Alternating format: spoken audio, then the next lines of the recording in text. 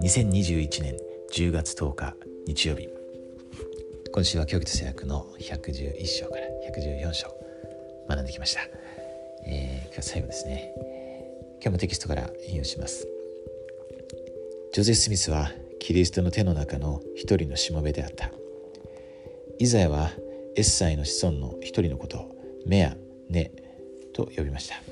113章で主はキリストのしもべであるこの子孫が終わりの時に主の民を集めるために使われるものになると説明しておられます。これは預言者ジョゼフ・スミスをよく表している預言です。このことや113章で述べられている他の真理はカートランドで経験していた混乱の間、生徒たちをどのように励ますものとなったでしょうか。この啓示の中で今日主の技に参加するようにあなたを鼓舞してくれるものは何ですか。聖句ガイドエッサイの項、scriptures.churchofjesuschrist.org、第2ニファイ21章10節から12節、ジョセフ・スミス歴史1章の40節も参照してください。ということでイザヤ書ですよね。私も最近第2ニファイ今日は30章読んだんですけど、僕もニファイの言葉なんですけど、イザヤ書はやっぱり彼はもうなんていうんですかね、自然にこう出てくるんですよね。もう結局そのイザヤ書の言葉なんですけれども、それで読んでましたね。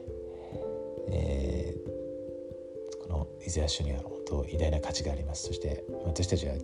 当にもう自然にこうイザヤ書としてですね、結局モルモン書の中にはイザヤ書から引用が約3分の1入ってると言われてますよね。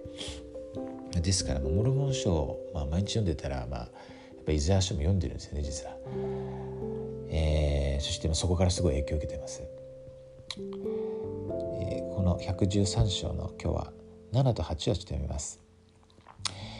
エライアス・ヒグビーからの質問。イザヤ書第52章1節の中のシオンよ力を清という命令はどういう意味か、またイザヤはどの民を指して述べたのか。彼は神が終わりの時に召される者たち、すなわちシオンを元に戻しイスラエルをあがなう真剣の力を持つ者たちを指して述べた。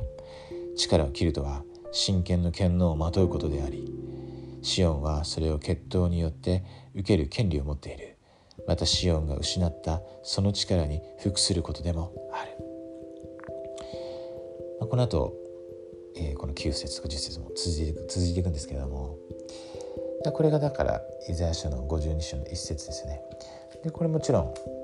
うことですね、モルモン書の中にもあって、これはヤコブがですね引用してるんですよね。第2ニファイの8章の、24と25がだからこの後の聖句なんですけど、読みますね。おシオンよ、目覚めよ、力を着よ。お聖なる都エルサレムよ、美しい衣を着よ。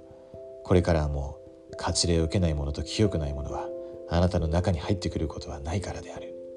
あなたの身から塵を振り落とせ。おエルサレムよ、立ち上がって座せ。お囚われたシオンの娘よ、あなたの首の縄を解き捨てよ。これをヤコブはこれを引用して、この後この9章のですね贖いの、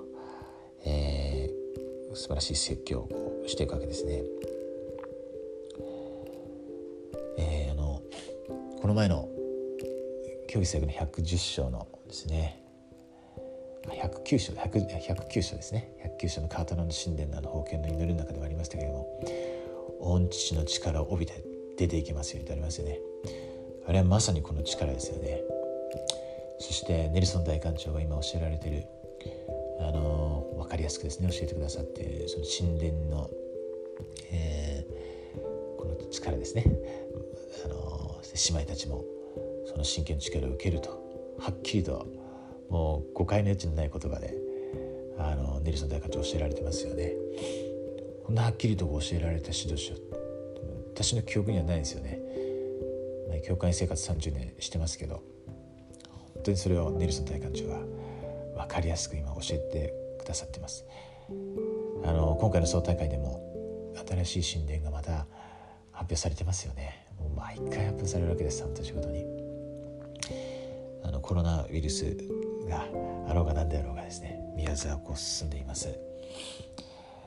そしてまたこのメッセージは悔い改めですよね。本当に悔い改めが必要だということです。目覚めよ目覚めよ、大シオンよ、力をきよとですね。このイザヤの言葉から、これも今のまさに私たちのことでもありますし、そしてこの将来のこの教会であったり神の王国、そしてその新エルサレムとかですね、もしくはエルサレム、そこで築かれていくその共同体、そのようなこのイメージビジョンがこの湧いてきますね。それは本当私たちに力になります。そしてそのことは今実際行われていますし、将来もさらに実現していきます。そして誰がそれを実現していくか、まさに我々ですね。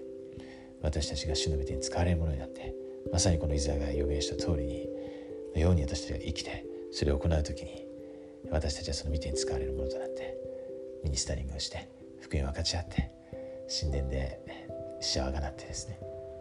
この技を力強く喜びを持って感謝を持って伝えていきます。進めていきます。これが主の技であることを心から明かしします。イザヤの言葉には偉大な価値があります。そこから私たちは霊感と力を受けられるということ、そして、難しい部分はありますけど、本当にイザヤ書は分かりやすいものだということを